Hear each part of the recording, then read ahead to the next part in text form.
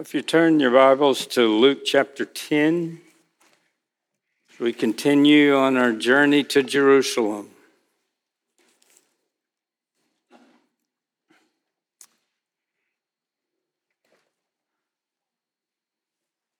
This morning we're looking at what we know as the parable of the Good Samaritan. It's what our section is entitled there, beginning in verse 25.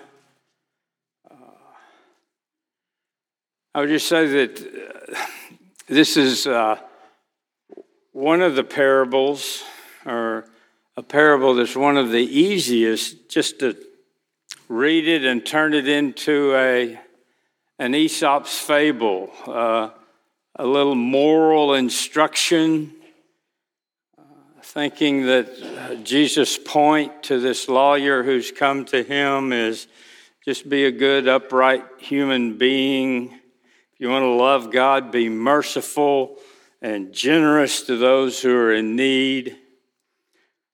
But as we look through the passage, I hope to show that the parable is simply an illustration that Jesus uses to help this particular lawyer to see that he's mistaken about God, about God's law, and about really who he is before God. It really doesn't begin at verse 30 where Jesus talks about the Good Samaritan. It begins in verse 25 when this lawyer approaches him with a question. And we find that the real issue is not Jesus is not trying to teach us how to identify our neighbor or how the lawyer is to identify his neighbor. Jesus is really teaching him about how to have eternal life and who has eternal life. It's really a kind of a thinly veiled, if you will, debate between the one who is the expert in the law and the teacher. If we look in the larger context, we've noticed throughout the Gospel of Luke, he's not necessarily put things in chronological order. In fact, it's hard to know chronologically where Luke is, but he places these episodes together to bring his point of the Lord Jesus Christ being the Savior of all who will call upon his name. And so in the larger context, last week in verse 21, Luke records that in the same hour, he rejoiced in the Holy Spirit. That's speaking of Jesus. And he says, I thank you, Father, Lord of heaven and earth, that you have hidden these things. And these things would go back up where he encouraged his disciples not to rejoice in the abilities that the Holy Spirit gave them as they were sent out, but to rejoice that their names are written in heaven. And so there in 21, I thank you, Father, Jesus praying to the Father, I thank you, Father, Lord of heaven, that you have hidden these things from the wise and understanding and revealed them to little children. Yes, Father, for such was your gracious will. And these next two episodes to conclude chapter 10, the lawyer is an example of the things that are hidden from the wise and the understanding. He is the wise and the understanding one of his day, of the culture. And then in 38 to 42, ending the chapter, Mary is probably representative of one of these little children who the truth of the word and the will of God has been revealed to her. So these two events that seemingly the Good Samaritan and Mary and Martha as Jesus visits their home don't really seem to be tied together, but it's very possible Jesus is giving an illustration of the wise and understanding who the truth is hidden from versus the little children who God reveals the deep things of God, of himself to them. So, this is really, the Good Samaritan, as we call it, is really bad news for some people. And Jesus is trying to show the lawyer his place where he is before God. Remember verse 25 as we read. Let's read through the verse 25 down to verse 37, and we'll pray and we'll walk through this.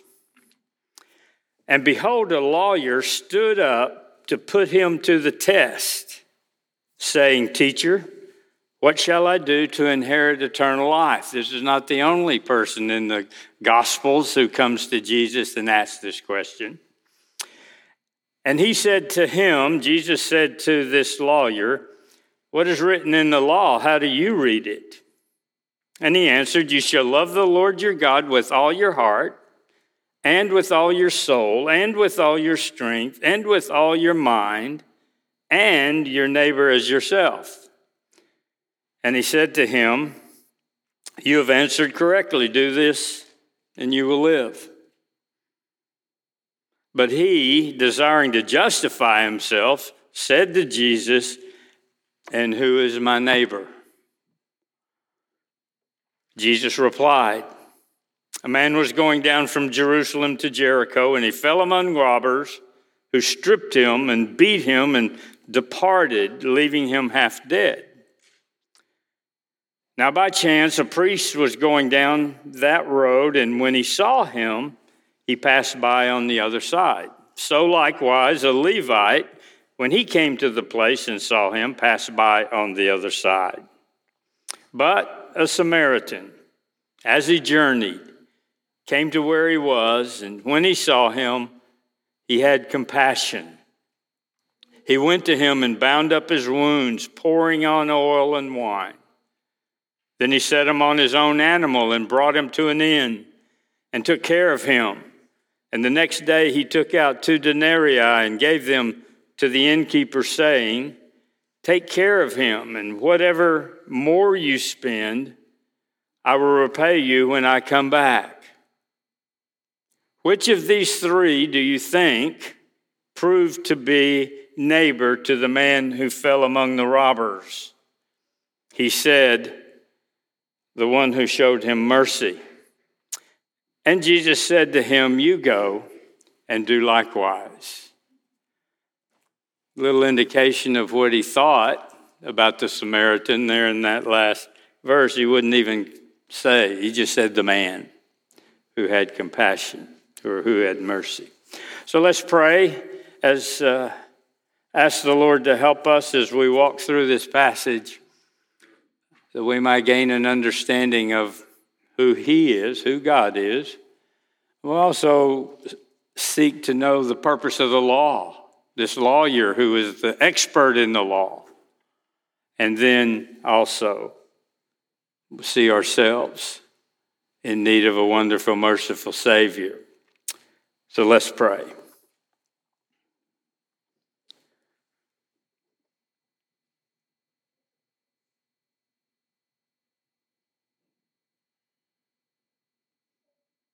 Our Father, as we come to you empty-handed, open-handed, nothing to give, reaching out to receive from you.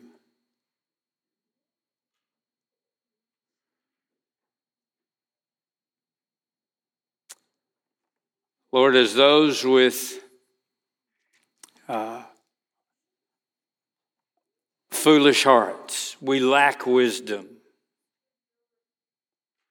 We're not of the intellectual elite.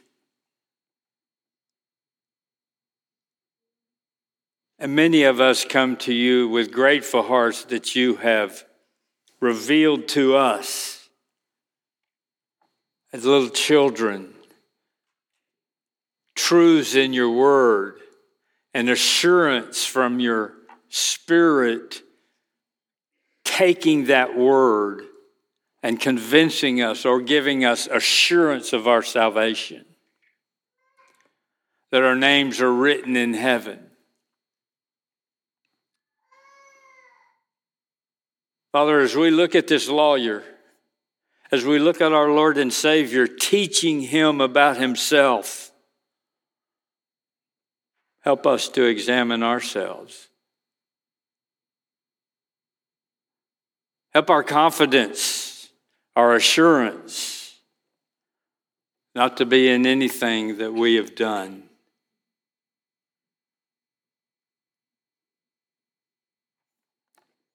Father, show us that there's nothing we can do to make ourselves right with you. Father, we need Christ. We need to be saved. We need to be sanctified. We need to be on our road to glorify as we see Christ face to face one day.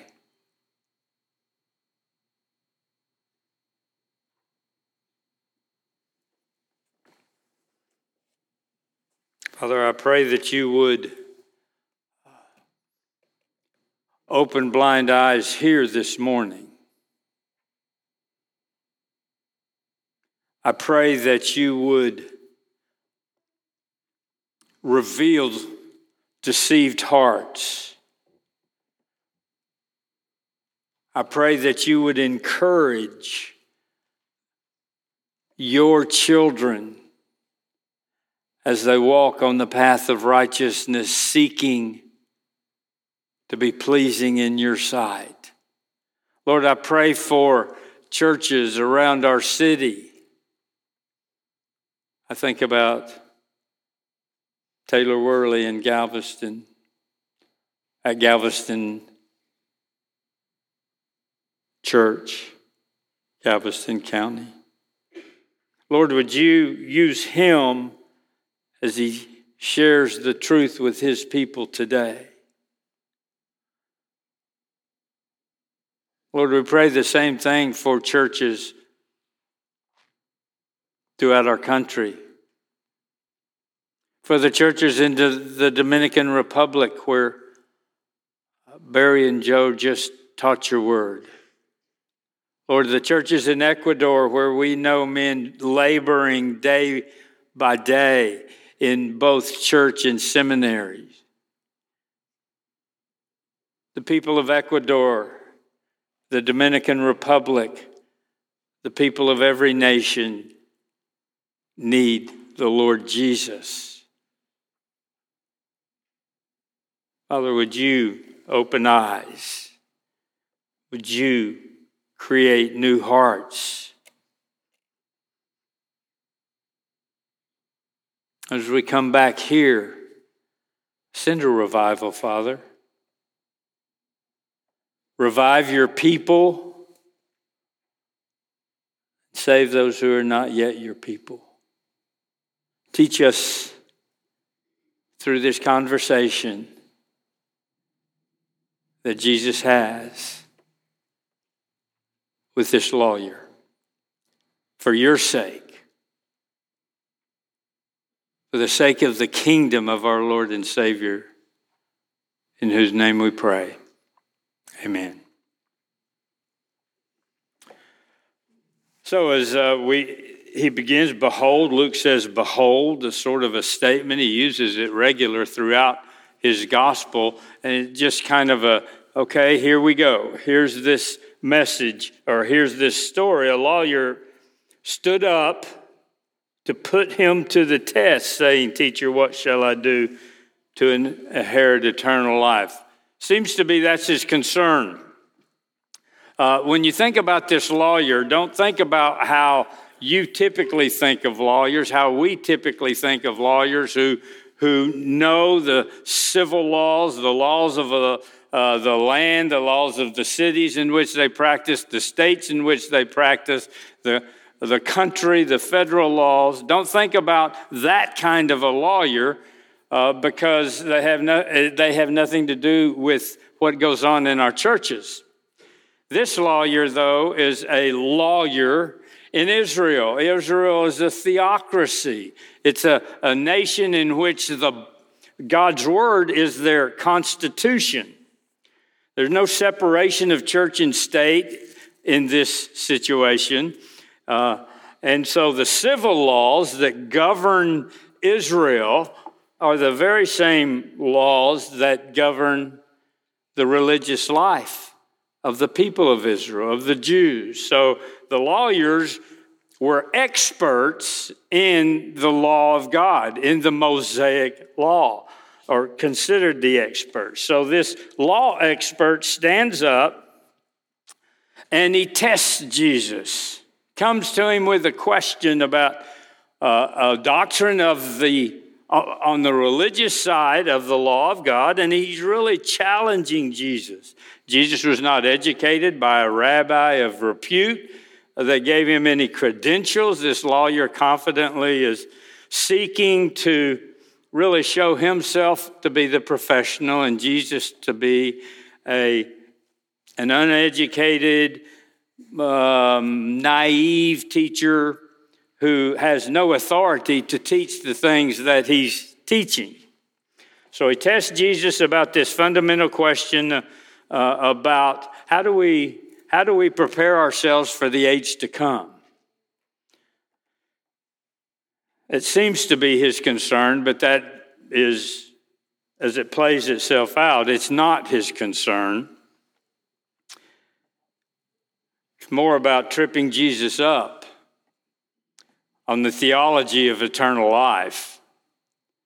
It's a spiritual question. The spiritual question of eternal life becomes a topic for theological debate rather than a search for understanding and a knowledge of the truth.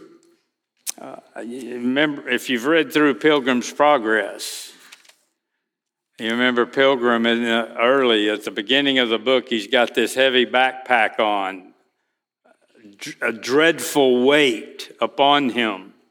And he has this terrible fear of judgment. So he meets Evangelist, and Evangelist commands him to run toward the light way over there that you can see in the distance. Run toward that light. His wife and kids are seen pleading with him to come back. And he sticks his fingers in his ears and he says, life, eternal life. That's not the lawyer's tone here. Not everyone is that passionate about finding out what happens when we die. Maybe a little more toward the end when they are closer to dying. This lawyer asks a good question. What shall I do to inherit eternal life? But his motive is all wrong. His motive is impure. Even if he was somewhat sincere, he's not desperate like Christian to hear and find out the answer to life. In fact, he thinks he knows the answer to the question of eternal life. And so Jesus says to him, he said in verse 26, what's written in the law? How do you read it? You know the answer to this already. You're the law expert. And he answers.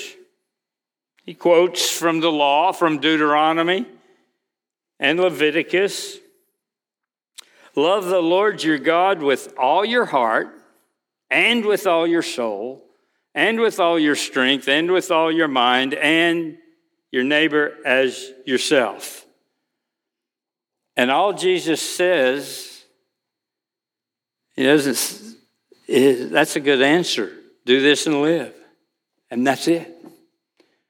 Doesn't tell him if it's possible. He doesn't explain anything to him. He just says there, do this and live. You have answered correctly. Do this and live. And if we again, it's keep on doing. If we were reading in the Greek, our Greek New Testaments together, it would be the idea, keep on doing this ongoingly, continuously, unshakably, obediently. And he leaves it there. That's no commentary. He simply assures the lawyer, this is necessary for eternal life.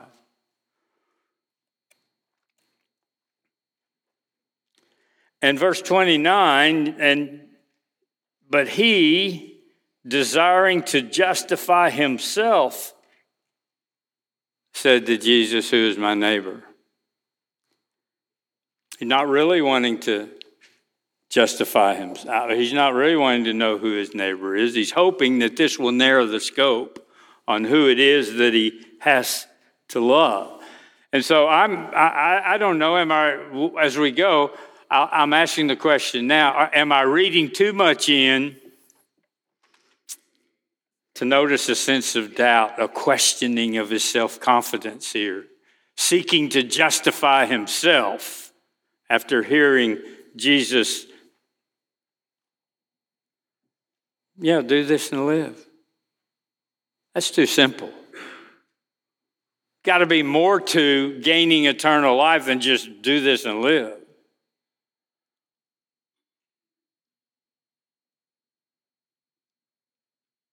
But as a matter of fact, answer, has it really got him to thinking? Is his self-confidence shaken in the least? Jesus, again, just seems to make it too simple. On the other hand, as if he thinks about his answer, he has to say, well, I haven't scored real well according to what I answered. And even he doesn't seem to be particularly bothered about it. We don't really have a clear picture of his emotional state, of how it is, his inflections when he asks this question. But I guess really the question is not, is Jesus bothered? Are we bothered that many people are not bothered by what the law says? The law demands to love God with all your heart, with all your soul, with all your strength, with all your mind. Love your neighbor as you love yourself. Does that bother you?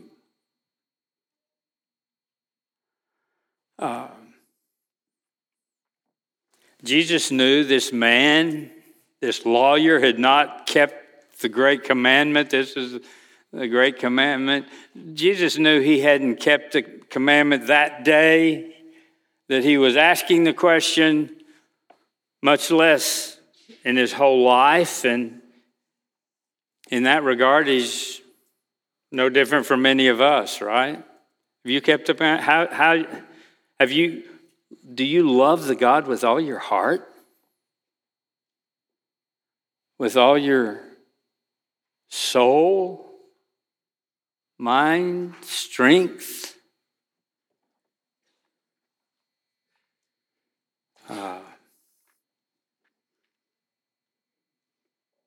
And can you keep on doing it if you say yes forever?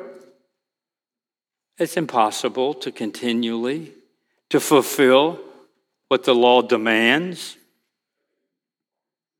Is your will always bent toward obedience?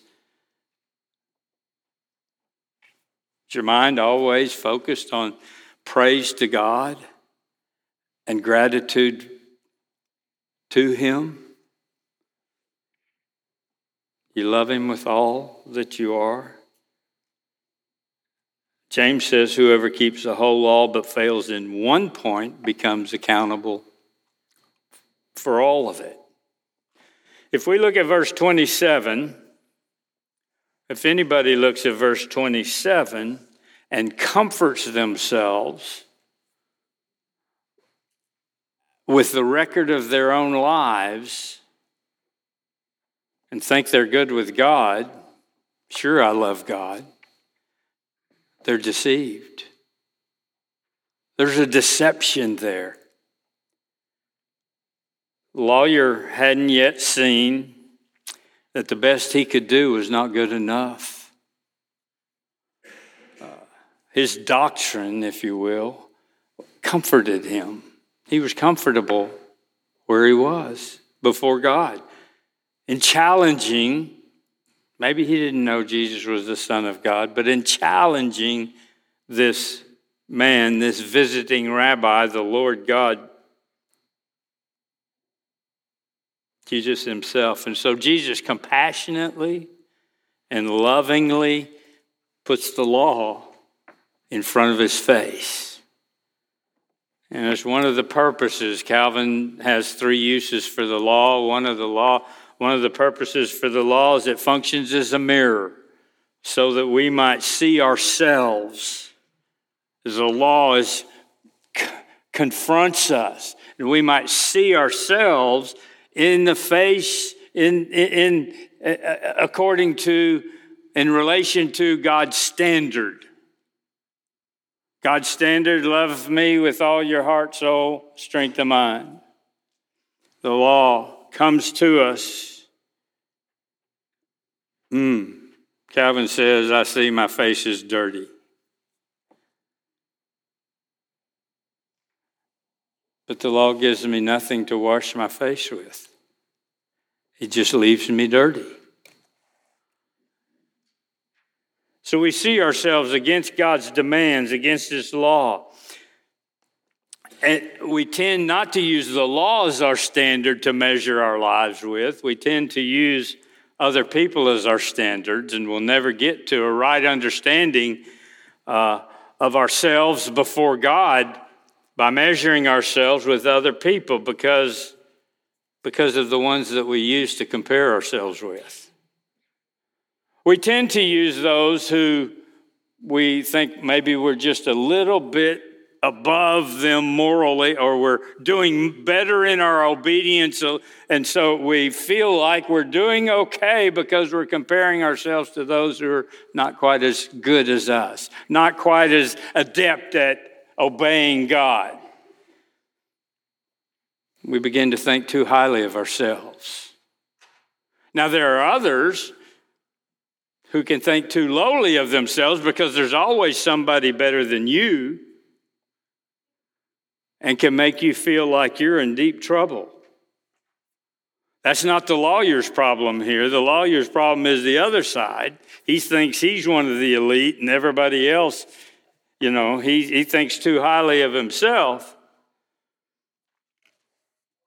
Once you look into the mirror of the law that reflects God's nature, not only do we discover who God is, but we also see who we are.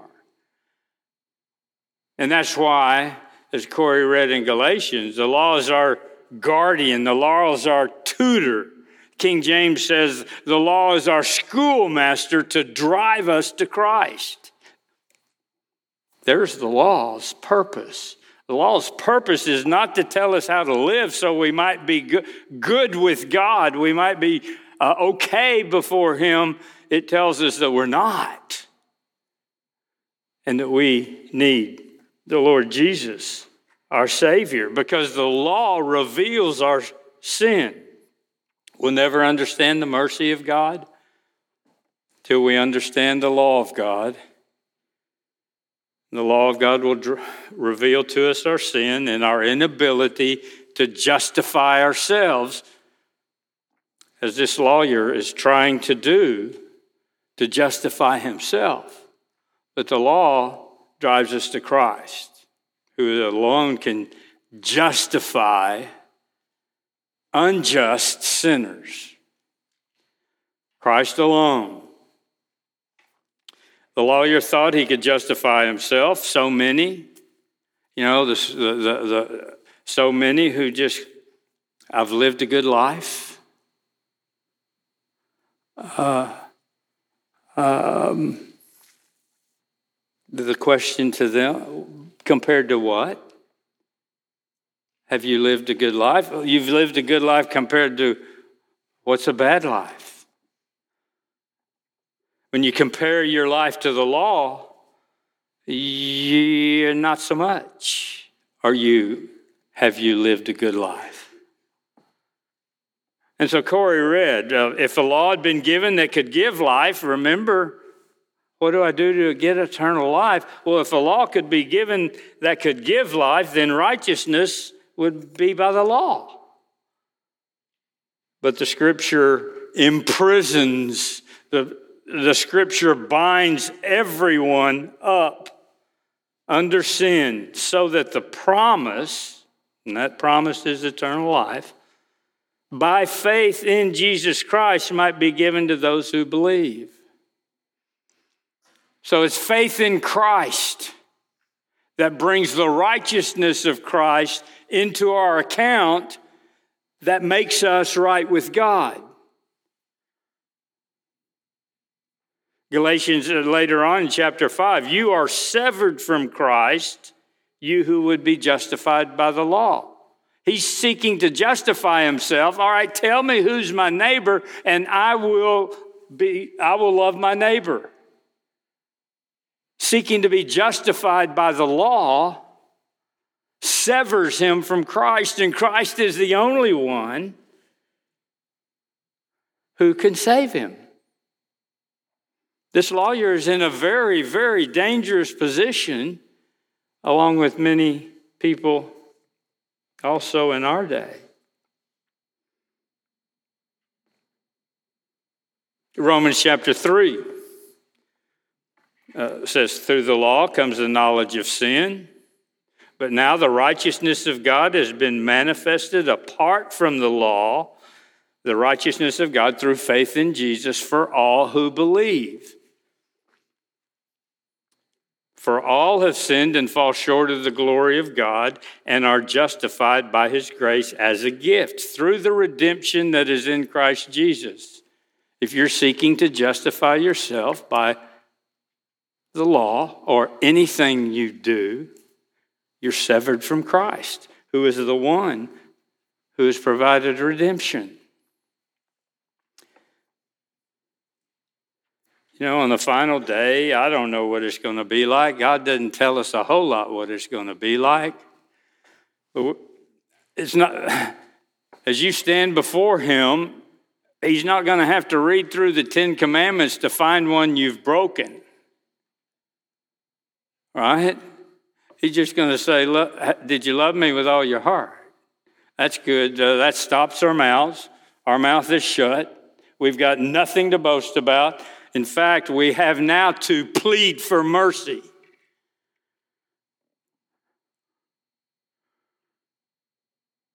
can't justify yourself.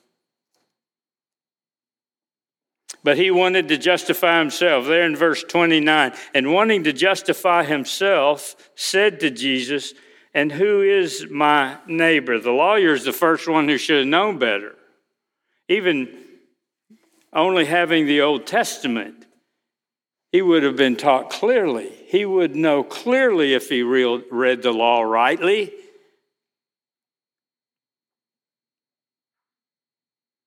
He couldn't justify himself. He just he seeks to test Jesus, and he's tripping over his own sandal straps. He's put himself, he's hanging himself on his own gallows. So he says, who is my neighbor? How wide is this neighborhood that you're calling me to love the people in? How many people do I have to love as myself? And Jesus could have said, well, the neighborhood's the whole world, and that would have ended the discussion. But no, Jesus doesn't do that. He said, let me tell you a story. A revealing parable. Let me explain to you as you're looking into this law, this mirror that is showing you who God is by his nature, and yourself as you are compared to God and his nature. let me show you a little bit about yourself. And he tells the story. He went down from Jerusalem to Jericho. In the first century, that would be a very dangerous trip, as Jerusalem's up on a hill, Jericho's down in the Jordan Valley. A hilly road, an isolated road, winding through the hills, down the side of the mountain into the valley. Perfect place for ambush. And as Pilgrim could see the light, as you get down towards the valley, you could see the oasis of Jericho. Palm trees or vegetation, streams running there. And on the way down, the robbers come out and they strip him, beat him, rob him, leave him for dead. And Jesus speaks about the priest and the Levite, both professionals, professional ministers. If they're leaving Jerusalem, they probably finished some temple duties that they had. The priests, all priests are Levites, but not all Levites are priests. The priests would be the ones who would offer sacrifices. The Levites would be more the ones who take care of the accoutrements of worship, the things of worship, and take care of the temple itself. Both professional ministers, they've probably, leaving Jerusalem, probably just finished their temple duties. They see this battered fellow on the road, and they both cross over to the other side of the street and leave him half dead, dying by the side of the road. And we could give all kinds of reasons why they may have done that. You know, if they touch a dead body, they may have thought he was dead. They touch him, they're going to be unclean. But they've got plenty of time. They're not going to be back having to do temple duties. Unclean, they would have time to be cleansed through the rituals. Or they could have been thinking that the robbers are still around and we better get out of here. We can make excuses for them. The Lord doesn't give us any excuses. They just pass by on these ministers, if you will, pass by on the other side. And then a Samaritan. But a Samaritan, as he journeyed, came to where he was, and when he saw him, he had compassion, and he went on. The priest and the Levite, they went across the road and went by this Samaritan. We call it the Good Samaritan. We call him the Good Samaritan. For the Jew, there's no such thing as a Good Samaritan. All Samaritans are unclean. Jews had no dealing with Samaritans. But he was the one who had compassion. The world tends to cheapen this idea of passion.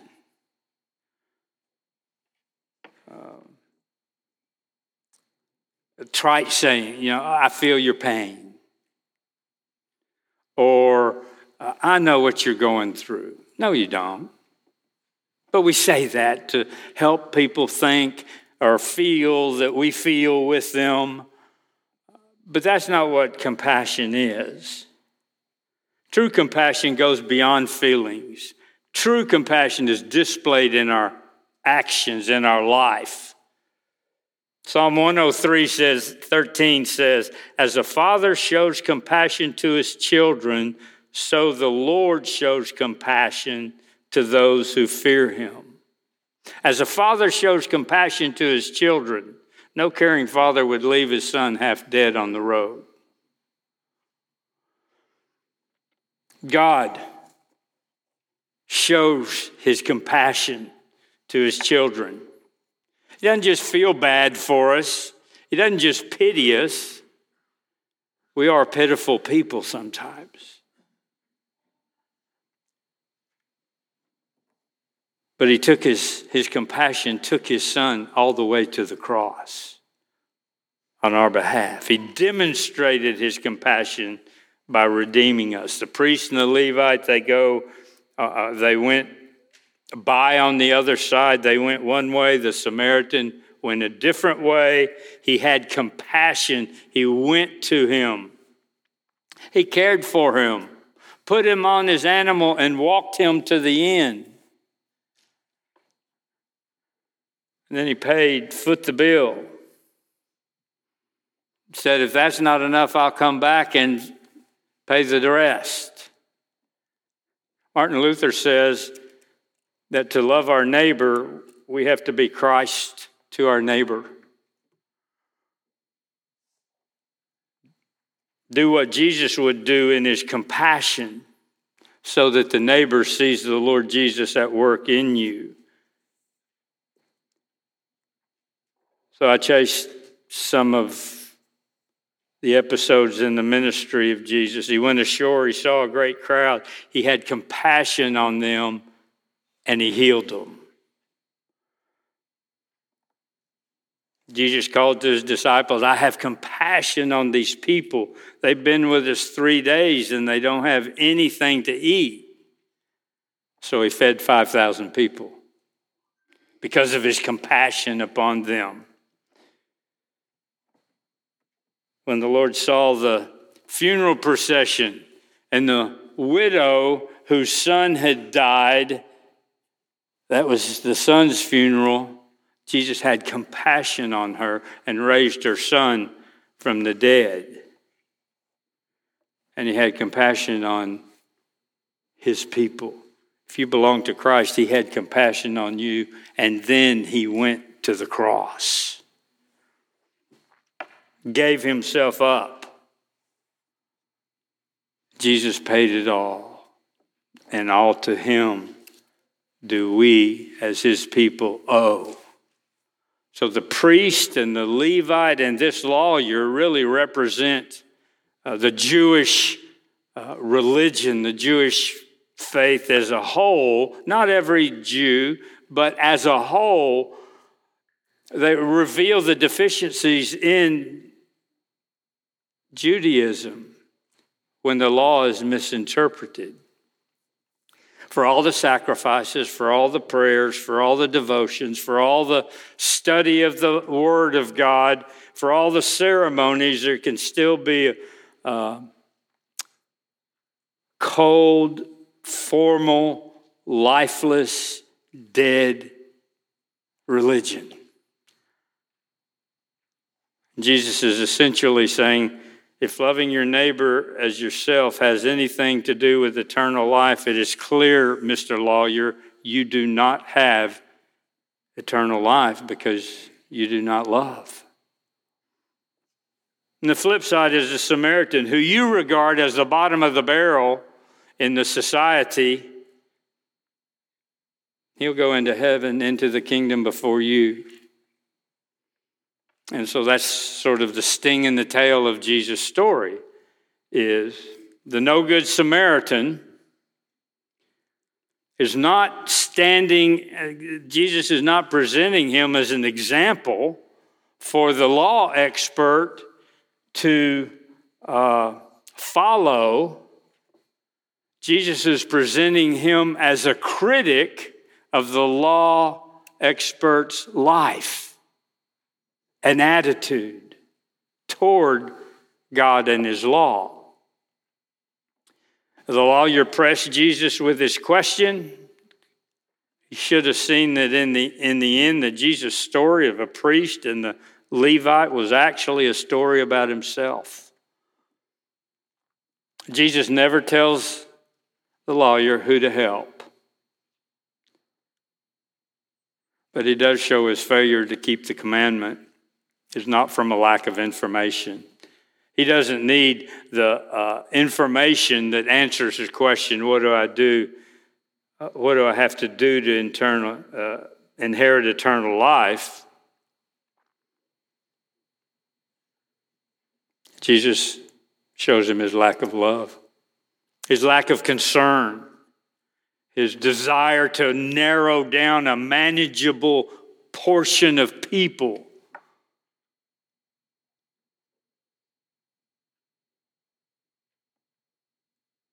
didn't need new information. He needed a new heart. He needed to be converted. He needed to be saved. A nice story about a generous and a brave Samaritan loving his neighbor, and we ought to love our neighbors, especially as God's people, because we're freed from the law. We're freed from our sin to obey the law. We're no longer under the curse of the law, and we are enabled by the Spirit of God to love the Lord with our heart, soul, mind, and strength, and our neighbor as ourselves. Jesus tells this story to show the lawyer he doesn't have eternal life. He's not telling him to follow the example. He meant to expose his lack of love and lead him to repentance. Not saying, here's what you should do. What Jesus is saying is, here's what you're not doing. The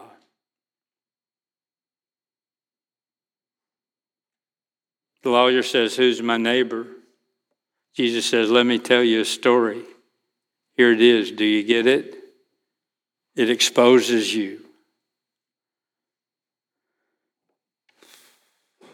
Jesus shows him that judging by his own standard, he does not have life. He's lost. If he had life, he would love. If he's like the priest and the Levite, he doesn't love, and he must not have eternal life. I mean, you may say, well, Jesus is not very kind to this lawyer, not very gracious to this lawyer. It's more a situation, what's the use in urging someone to seek God's grace when he doesn't think he needs it? I mean, that's the beginning of the gospel, isn't it? This man needs to first come to grips with his sinful condition. And so Jesus puts the law in front of his face. The gospel doesn't begin with good news. The good news follows the bad news. And this is the story of a good Samaritan that is bad news for this lawyer. When we see God in all of his glory, it's revealed in his law. It's revealed in creation. And we realize we fall short of it.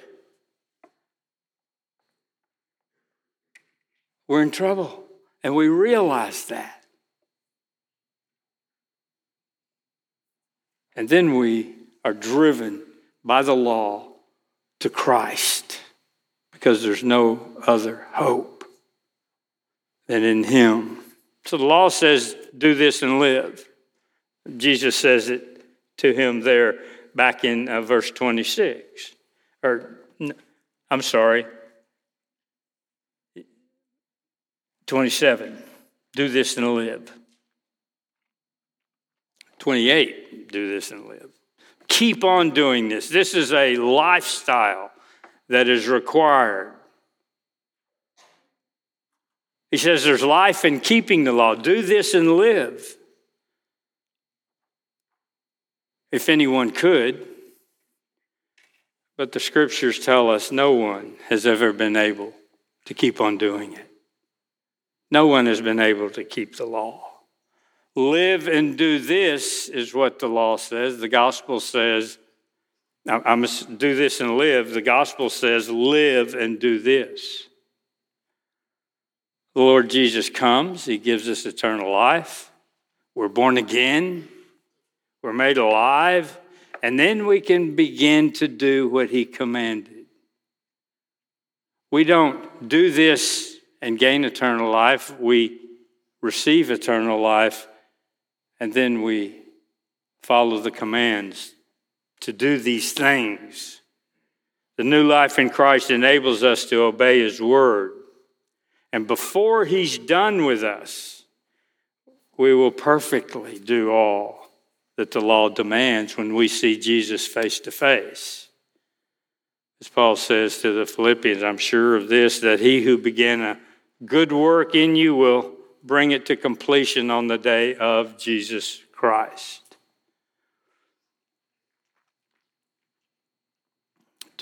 The turn of the 19th century into the 20th century, liberal Christianity had invaded much of American Christianity, especially in the universities and seminaries. There was an attempt to reduce Christianity. What is Christianity? And you've probably heard just the general phrasing of the universal fatherhood of God and the universal brotherhood of man. God is the Father of all, and we're all brothers and sisters through God, who is our Father. Well, we know that the truth of that is God is the creator of all, but not the Father of all. Ultimately, he's only the Father of one, his only begotten Son. And then everyone who is united to his Son through faith in Jesus Christ are adopted into the family of God. We're no longer children of the devil, who we belong to from birth. The only way to become a child of God is to be adopted. The only way to be adopted is through Jesus Christ, his Son. So according to Scripture,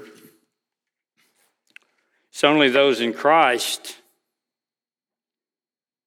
who are part of the brotherhood and sisterhood, if I can say that. We're brothers and sisters because we have the same Father. The Bible doesn't teach the universal brotherhood of man. That would be a secular viewpoint, of course. But it does teach the universal neighborhood of man. So, without totally dismissing the Good Samaritan parable, all men aren't our brothers and sisters. All men and women are not our brothers and sisters, but all are our neighbors.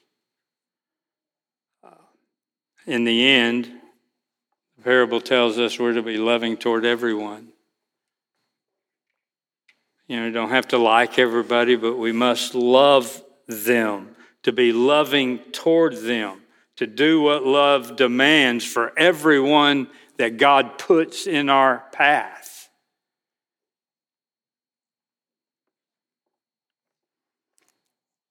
That's how Jesus taught the lawyer the truth about the law. How he taught Jesus and showed him God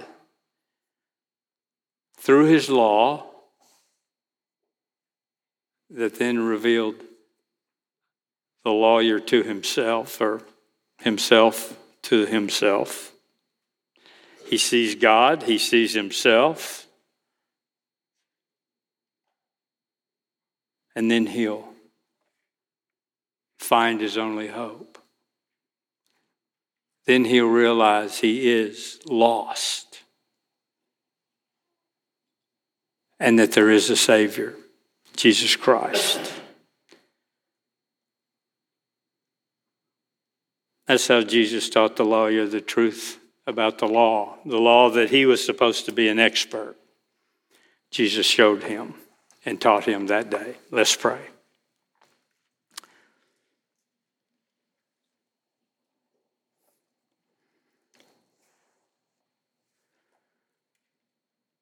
Our Father, I pray that you would help us get in our minds the clear truth of the gospel, the purpose of the law, and how it is that those two are so very important to us today.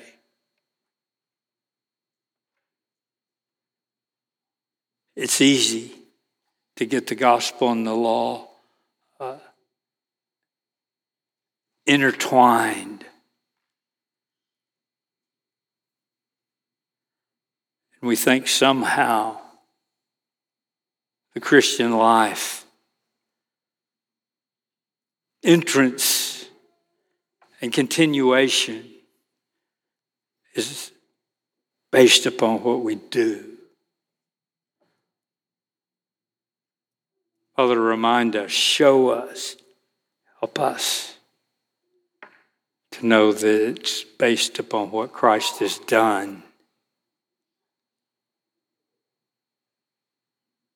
That we might live and then love, and then be compassionate, and then be kind and sympathetic.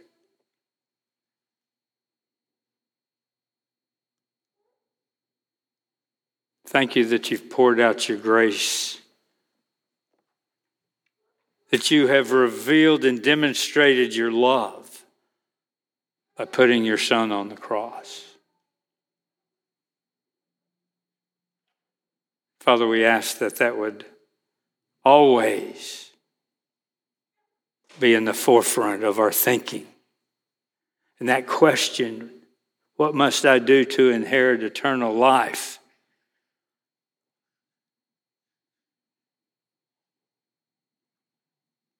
Lord, help that question to rattle us until we yield totally to Christ.